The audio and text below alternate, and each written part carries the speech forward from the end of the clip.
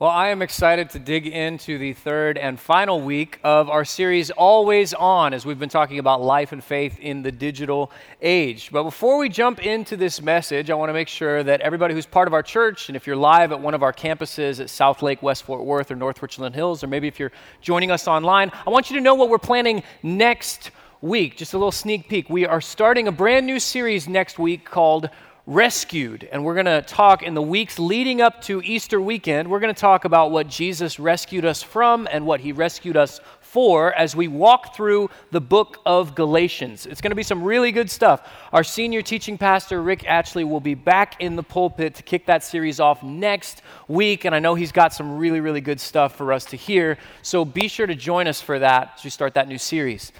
Also, before we get into the message, this whole series has started a lot of good conversations. I've loved hearing from so many of you about the conversations that this has started in your life and in your family and in different friendships and relationships and in marriages. And at the same time, I've heard some folks kind of say like, man, I'm just kind of overwhelmed and looking for ways to begin to work through and apply some of this. So I have a resource for you this week. It's actually in this week's bulletin. So if you have that, if you open that up, on the inside, you're going to see what we're calling a Better Off Guide. It is a 7-day digital detox. Just think of this as like an experiment, a way to apply some of this in very basic ways. And day one actually starts tonight. I'm gonna try this, me and my family, and so I'd invite you to be on this journey as well. And day one's really simple. We're going to disconnect from screens for the last 2 hours of the day. So just put your phone away 2 hours before you go to bed. And you may hear that and think, oh, that's pretty simple. Okay, then do it. See how it goes. We're gonna give it a shot and let God kind of show us some of these rhythms. And maybe the whole goal is to be a little bit more present with God in the life he has given us and begin to apply some of what we talked about this series.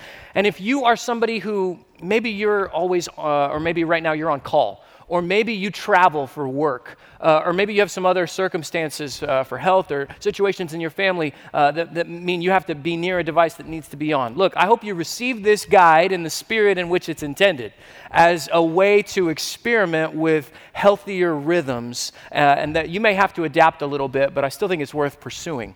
The other thing is, I did a lot of reading for this series, and so I just had 2 quick book recommendations if you want to dive deeper on this, because I know in 3 weeks we can only do so much.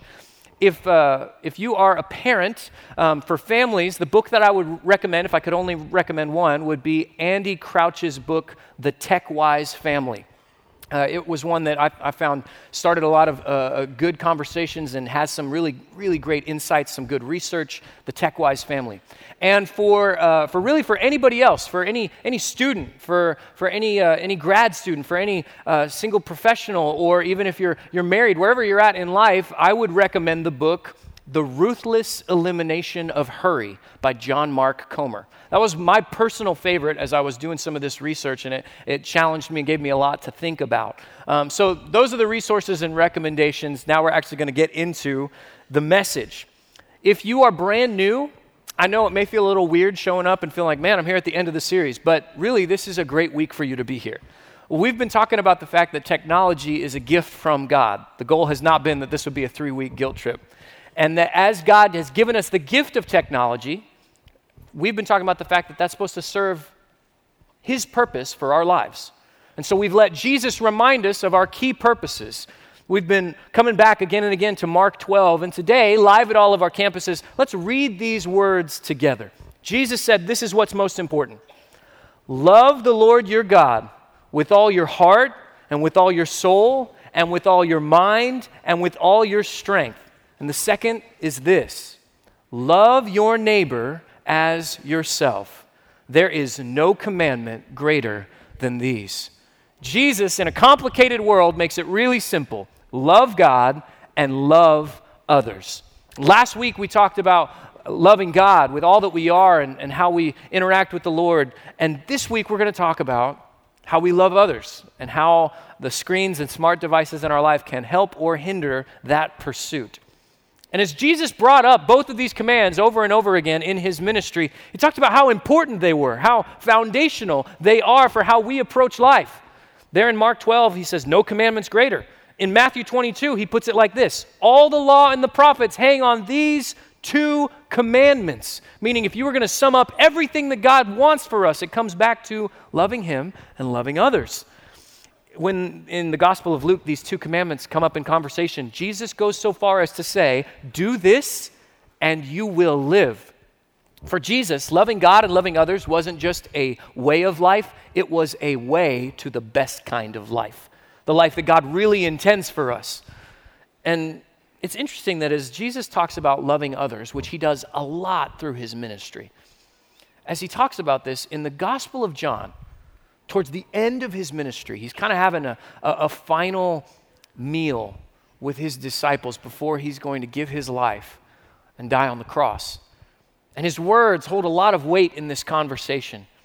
And all of a sudden, he talks about loving others, but he takes it further than just loving your neighbor as you love yourself. He changes the frame of reference. In John 13, this is what Jesus says. Love one another. As I have loved you, so you must love one another. Now that is a short statement with huge implications. Jesus says, if you want to understand love, if you want to pursue love, don't use just your neighbor and their wants or needs as a frame of reference. Don't just use what you would want someone to do for you. Take it beyond that and look at how I love people. Basically, for Christians, if you're taking notes, love looks like Jesus.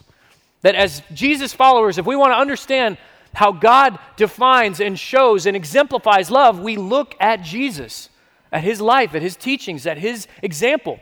This happens over and over in the writings of the earliest Christians, that they don't use other people to compare, but for instance, in the letter to a group in Ephesus, Paul the apostle writes and says, husbands, love your wives, and he doesn't compare to other husbands, he says, as Christ loved the church. Use Jesus as your frame of reference.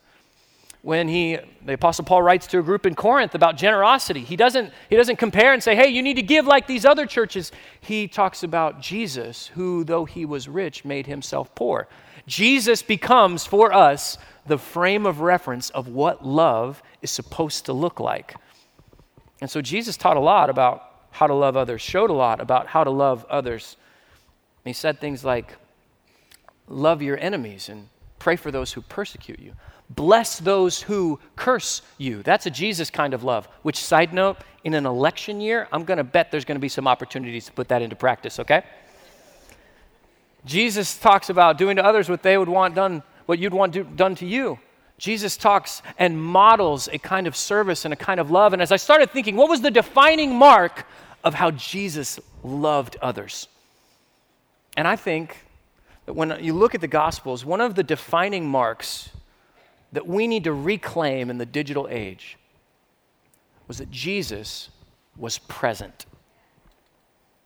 It was out of love that Jesus was present, first and foremost, to the world. John 3:16 said, for God so loved the world that he sent his only son. Jesus came present to the world out of love. The Gospel of John says that the Word became flesh and made his dwelling among us. Jesus was not just a messenger, he was God in the flesh. It wasn't just another prophet. He was the divine incarnate.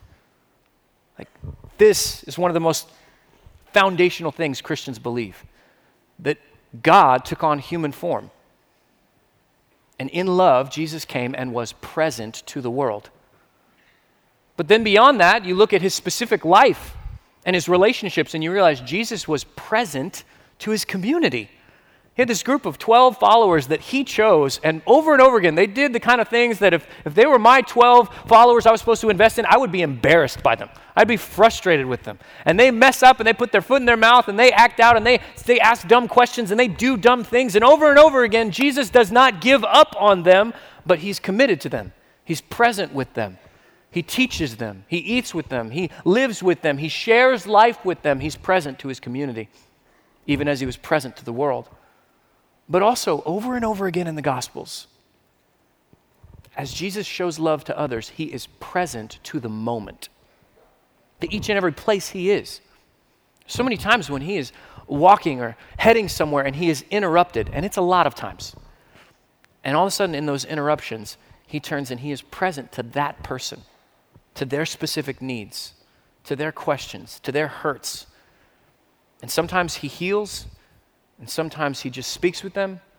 Sometimes he teaches them, sometimes he rebukes them, but he is always present in the moment. Jesus models for us a love for others that is not distracted, but's present. And as I've started to reflect on my life and on the patterns for so many of us, one of the great pitfalls of the digital age is that we have lost the art of presence. That we are waning in our ability to be where we are. Because, as we've talked about, man, when you've got infinity in your pocket, when it seems like there's screens almost everywhere that we go, when something else is always on to listen to or to watch, it's easy, sometimes on accident, to just have our attention diverted. And other times, if we are more honest, it also becomes a convenient way to avoid people around us we'd rather not talk to or rather not spend time with. So sometimes it's a crutch to avoid. Maybe it's the roommate's being a jerk, or you're having a fight with your spouse, and so you just go and you turn on the TV to avoid talking. Maybe it's you're at the restaurant and the kids are kind of acting up and it's frustrating, and you notice there's a game on at the bar and you just kind of divert your attention there and just avoid the situation. Other times it's you're around a group of people that you'd just rather not talk to them. You're kind of stuck at maybe some kind of a company get-together, and there's that awkward moment. You're like, man, I don't know these people very well. I don't even like talking to them, and then boom, out comes the phone. There's tons of things to which we can escape, and it's funny, here in the digital age, we have a socially acceptable way to avoid people. And the challenge is, even though it might be socially common or even acceptable, that doesn't make it Christ-like. So, as we think about loving others and being present the way Jesus was, a couple diagnostic questions we can ask ourselves. Do I commonly turn to screens to avoid people around me? Does my use of screens improve in-person relationships? Does it serve the people I'm actually close to and see in person? And it can sometimes through an encouraging text or through an extra phone call or a FaceTime. Like, it can serve in a good way, but other times it becomes a way that we undermine in-person relationships because we build pseudo-relationships online, pseudo-connections with people we never see in person. Here's a heavier question. Do I turn to screens to escape the life God has given me? Because in today's age, we have unprecedented access into other people's lives and into other content and into shows we can stream. And we can take The Office with us wherever we go. There's always work to be done. We have unprecedented access to so many different things. But the challenge is all of that access often comes at the cost of presence. And cost whether or not we're actually with and focused on and seeking to love the people that are right around us. And inadvertently, that this creates, in many cases, this creates the illusion of connection, especially on social media, in a way that doesn't really satisfy. You know, there was a study done where over 1,000 participants quit Facebook for 1 week. And during that 1 week, when they quit using Facebook, they reported significant increases in their level of satisfaction. And color me surprised. When you're not constantly living in comparison to everyone else's highlight reel, no wonder you begin to be a little bit more satisfied with the life God has given you. Not only that, but in the same study, they discovered that frequent social media users were more likely than those who use it less often to feel angry, depressed, and worried. Now, correlation is not causation, meaning sometimes we have a life that is frustrating and is depressing and causes us to be angry, and so we go to social media to escape. And other times we have a life where we're just bored and we end up on social media and it makes us feel those things. It's a little bit of both. But the challenge is that those relationships, those connections by which people far away that we most likely don't really spend a lot of time with are not very invested in, like, it gives this false sense of connection and even intimacy because of how much access we have to people's lives. But the problem is that often doesn't play out or come to fruition in real life. I read an article in the New York Times. It was this reporter, and he decided he was going to try an experiment. His name is Hal. He was very proud that he had 700 Facebook friends. And so he decided with those 700 friends online, I'm going to pick a night, pick a bar, and invite them all to come have a drink with me. And so he invites everybody. And in the RSVPs ahead of time, out of those 700 people, 15 said, yes, I'm going to come. Another 60 said, yeah, I might be able to make it. And he thought, if we can get 20 people there, this would be a huge success. So the night comes, he shows up, and he waits, and one person comes. And the woman who showed up was someone Hal did not even know. She was a friend of a friend who had seen the event online. She came, they had a little bit of small talk, and she left. He waited for a few more hours until midnight, finally gave up, went to the bar and ordered a beer. And he concludes his article with these words, 700 friends, but I was drinking alone. Now, in the digital age, we can have scores and scores and scores of friends and yet be scrolling alone, eating alone, drinking alone, watching alone. There's an MIT professor, Sherry Turkle, who wrote a book called Alone Together, which is how a lot of us spend the digital age. Her subtitle is Why We Expect More from Technology and Less from Each Other. Church, there's an incredible opportunity in the digital age to look at the life of Jesus, who was present to the world and his community in the moment. And as we follow that example, looking at Jesus who showed up, looking at Jesus who gave his attention to others, looking at Jesus who was committed to in-person community, looking at Jesus as we follow his example, that's going to push against the grain of culture. But guess what? There is increasingly more and more people out there who are lonely, looking for a place to belong. And I want to tell somebody like Hal, you're not going to find it at the bar. And you're not going to find it online. The church can offer something different at our best when we are present and loving others. In fact, that's part of what Jesus said. That when he was talking about this and said to his disciples in John 13, love one another as I have loved you. Then he says, by this, everyone will know you're my disciples if you love one another. Jesus indicates that the world is watching and will notice Christ-like behavior. Basically, in today's day and age, there is increasingly more and more people who are watching the digital and physical lives of followers of Jesus. And this is a time when it matters so much that Jesus didn't just teach a way that was a personal faith between me and God, a way that was only about being right with God, but a way that was also focused on loving others. That what Jesus taught, what he modeled, had both vertical, between us and God, and horizontal, us and others, implications. It was a year ago, just about, that a church planner stood on this stage. His name's Pastor Kenny Hart. He preaches at The Gathering in Harlem, one of the church plants we're proud to support.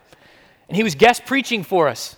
And he was talking about this very idea and said this: if you only care about right relationship with God, but not right relationship with people, you don't have a cross, you have a stick.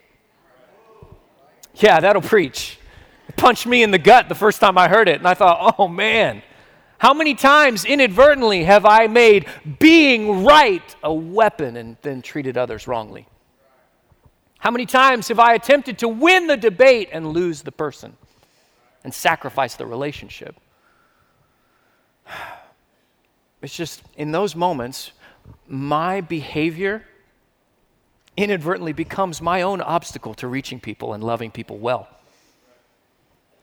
It's funny, it was a couple weeks ago, I at the beginning of this series, I was heading to dinner to meet my family, and I was getting in the car, and so I texted my wife to let her know that I was on my way. And so I texted on my way, and then she sent back a text I didn't understand until I realized autocorrect had subverted me. And here's the text: I accidentally texted in my way. And she shot back, well, get out of your way then.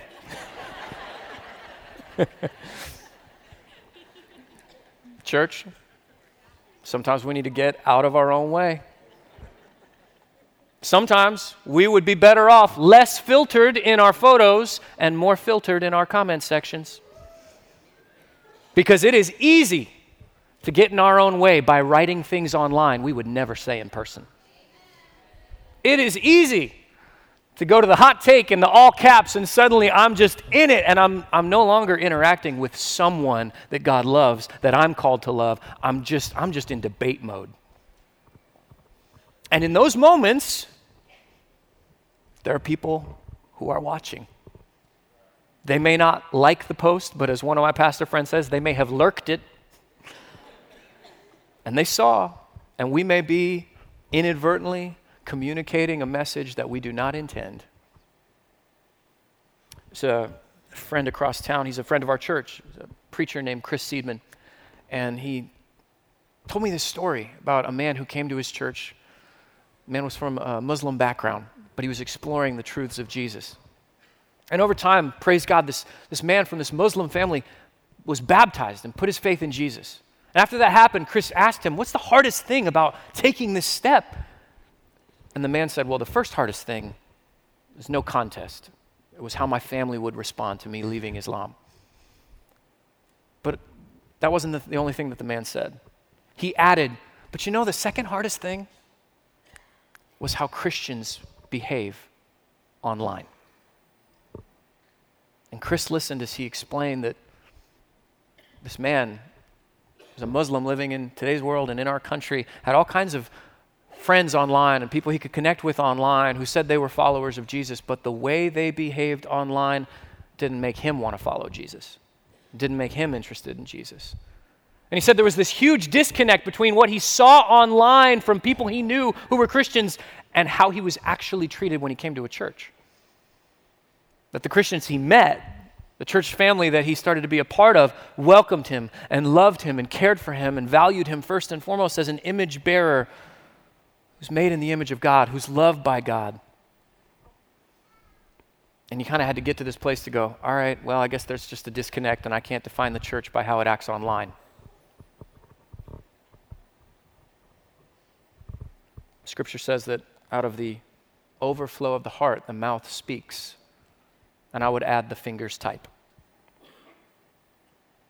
And we have to realize that there is a great opportunity in loving others well, in how we act in person with our attention and how we interact online. There's a great opportunity. And Jesus, well, that's why he said, the world will know based on how you love one another. The good news is that with Christ leading us, changing us, inviting us to trust him and his way, with his Spirit reshaping our hearts, what Jesus indicates is that the world can be reached. The way I'd put it is, loving like Jesus gets the world's attention. The world, and especially the internet, I mean, they're used to the angry stories. They're used to the all caps. They're used to the cancel culture with little room for forgiveness or redemption. They're used to that.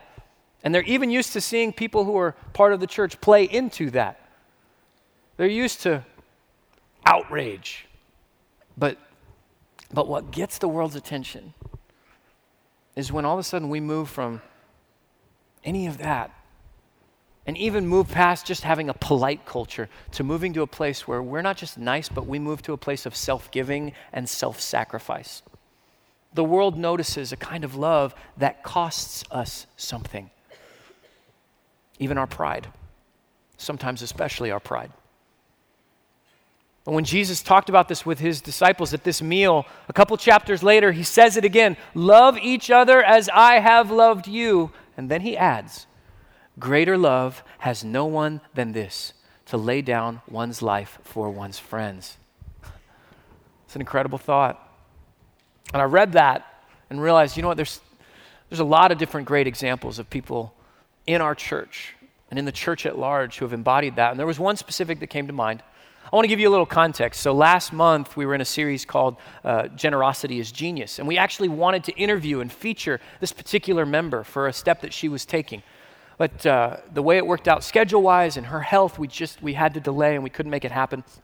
And inadvertently, after that, in the weeks that followed, a local news station covered her story. And so I wanted you to watch this and get a little snippet of the story of one of our members, Sarah Schechter. Watch this. Sarah Schechter is the head of lower school at the Oak Ridge School in Arlington, Texas. My 144 kids are what I get up every day. And she will soon prove she is everything she preaches. I feel good about it, like I know it's the right thing to do, but am I still scared? Yes. This was 6 days before a major surgery. That is very nice, very well done. A surgery doctors didn't order, but her heart did. And you think of 1,000 reasons why you shouldn't do it. For me, it couldn't be avoided. Or I'd go to church, it seemed like the sermon was about giving a kidney. Of course it wasn't, but that's what it felt like. Sarah is donating a kidney. I'm so glad. An example of the character she wants every kid on campus to emulate. And something for 3 of her students to celebrate. We're not really related, so it's great that you're not part of my family and you're still doing it. William is in 3rd grade. Okay. Sydney 4th. All right, see you later. Miss Lewis came in and she was telling me that. I was like, what? And Aaron is in 8th. And to think that they could lose their dad when they're just kids in school, it just is so sad that that's my main thing. I just want them to have their dad. Thank you. You're welcome. I'm glad I could do it for you. Here's Dad. There she is. Seeing donor. Hey, how you feeling? Fantastic. So glad. Bless you. Bless you. Thank you. 24 hours after the transplant at UT Southwestern Medical Center. Hey, Daddy. Hey, sweetheart. These two didn't know each other well. ready? Despite different ages, genders, and races, they were a perfect match. No one was surprised that she would do something like this. And that just shows you the type of person that she is. When I say prayers, I'm just rub that kidney. Nate Jones never asked anyone to give him a kidney. It was meant to be. Meant to be. But at Oak Ridge, they teach All right. you don't need to be asked Have a good one. to answer. See y'all. Have a good evening.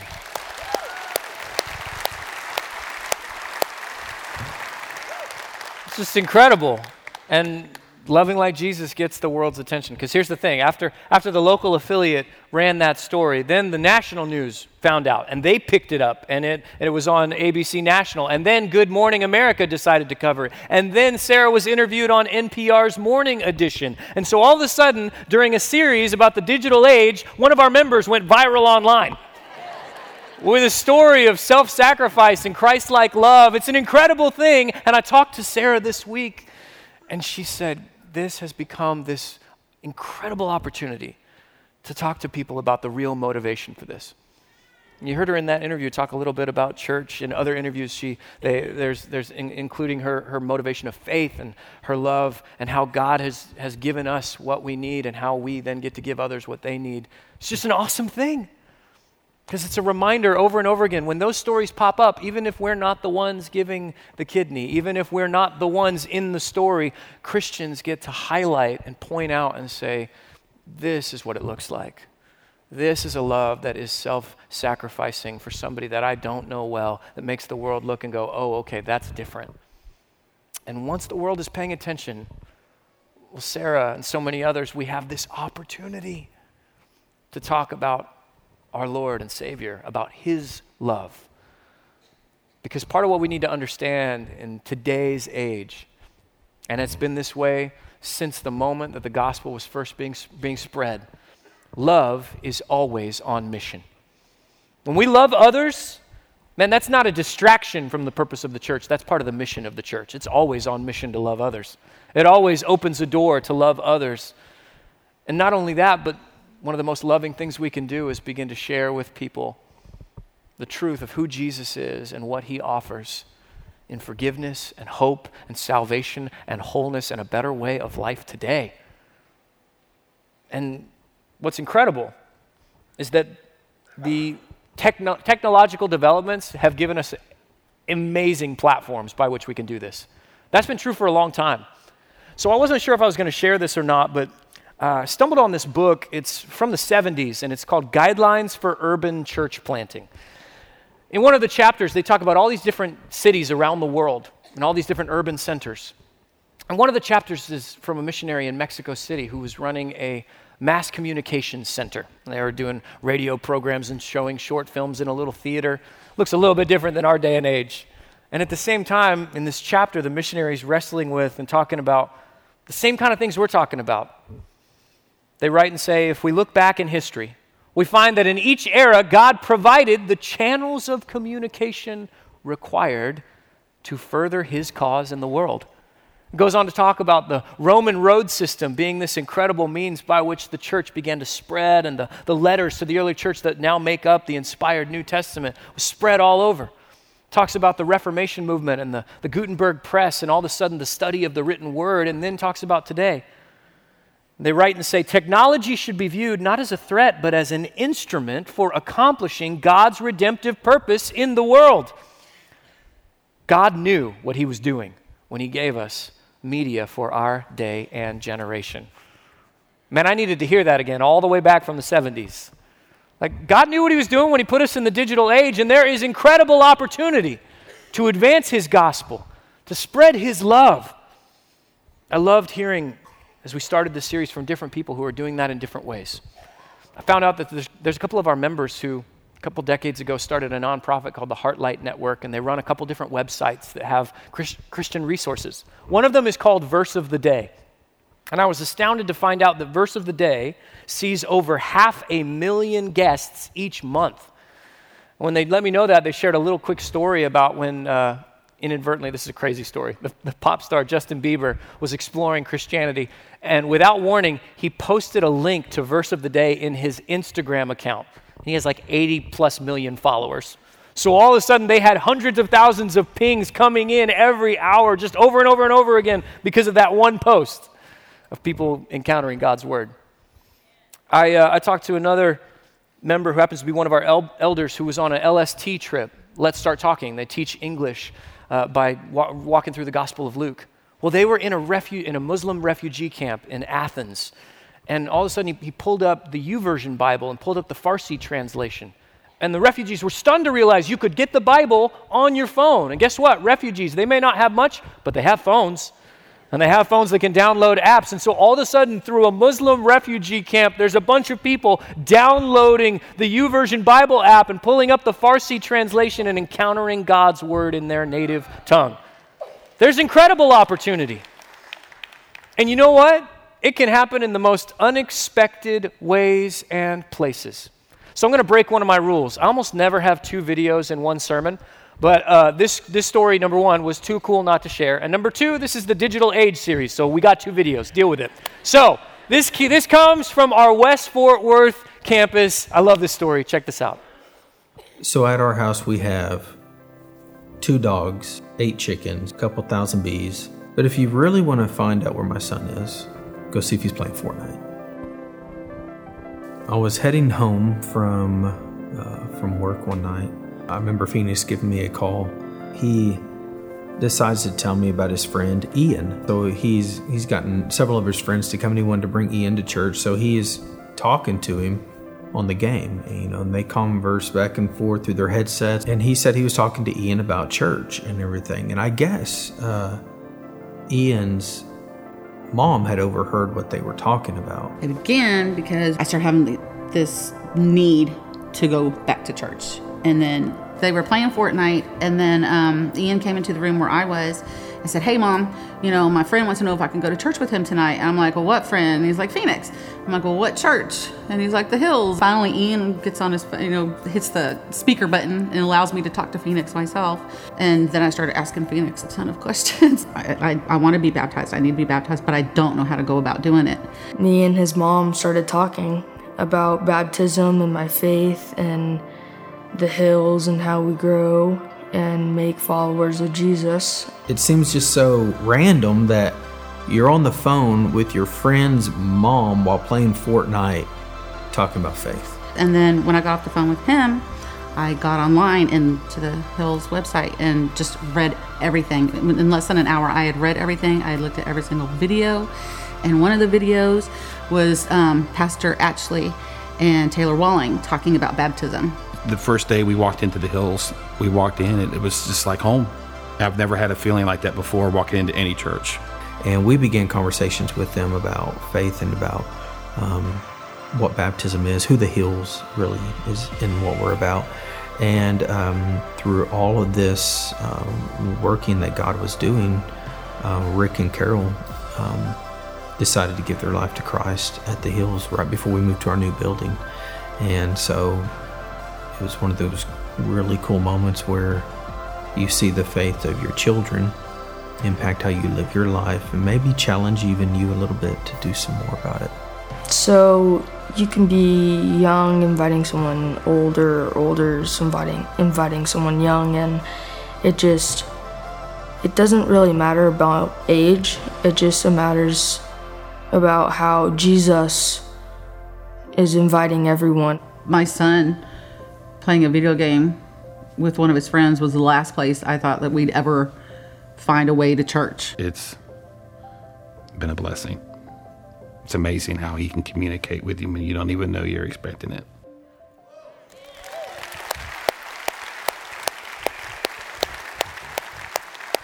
Oh, man. So you don't have to donate an organ, you might just be playing video games. Okay?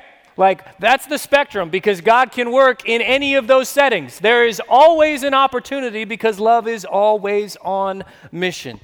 And the mission is, again, to come back over and over and over again to what God did for us, his mission. And that shows us what love is. 1 John 4 says that this is how God showed his love among us. He sent his one and only Son into the world that we might live through him. This is love. Not that we loved God, but that he loved us and sent his Son as an atoning sacrifice for our sins. And how did God do that? Well, by redeeming some of the worst of human innovation. That's what the cross was. It was a Roman technology purposed for pain. And Jesus said, what if I purpose it for glory? That God decided, I'm going to take some of the worst of human technology and make it the centerpiece of my saving work. Are you kidding me? That's why the Apostle Paul goes off in Colossians and says, he, God, forgave us all our sins, having canceled the charge of our legal indebtedness which stood against us and condemned us. But here's the good news. He has taken it away, nailing it to the cross. And having disarmed the powers and authorities, he made a public spectacle of them. How, God? How did you do this?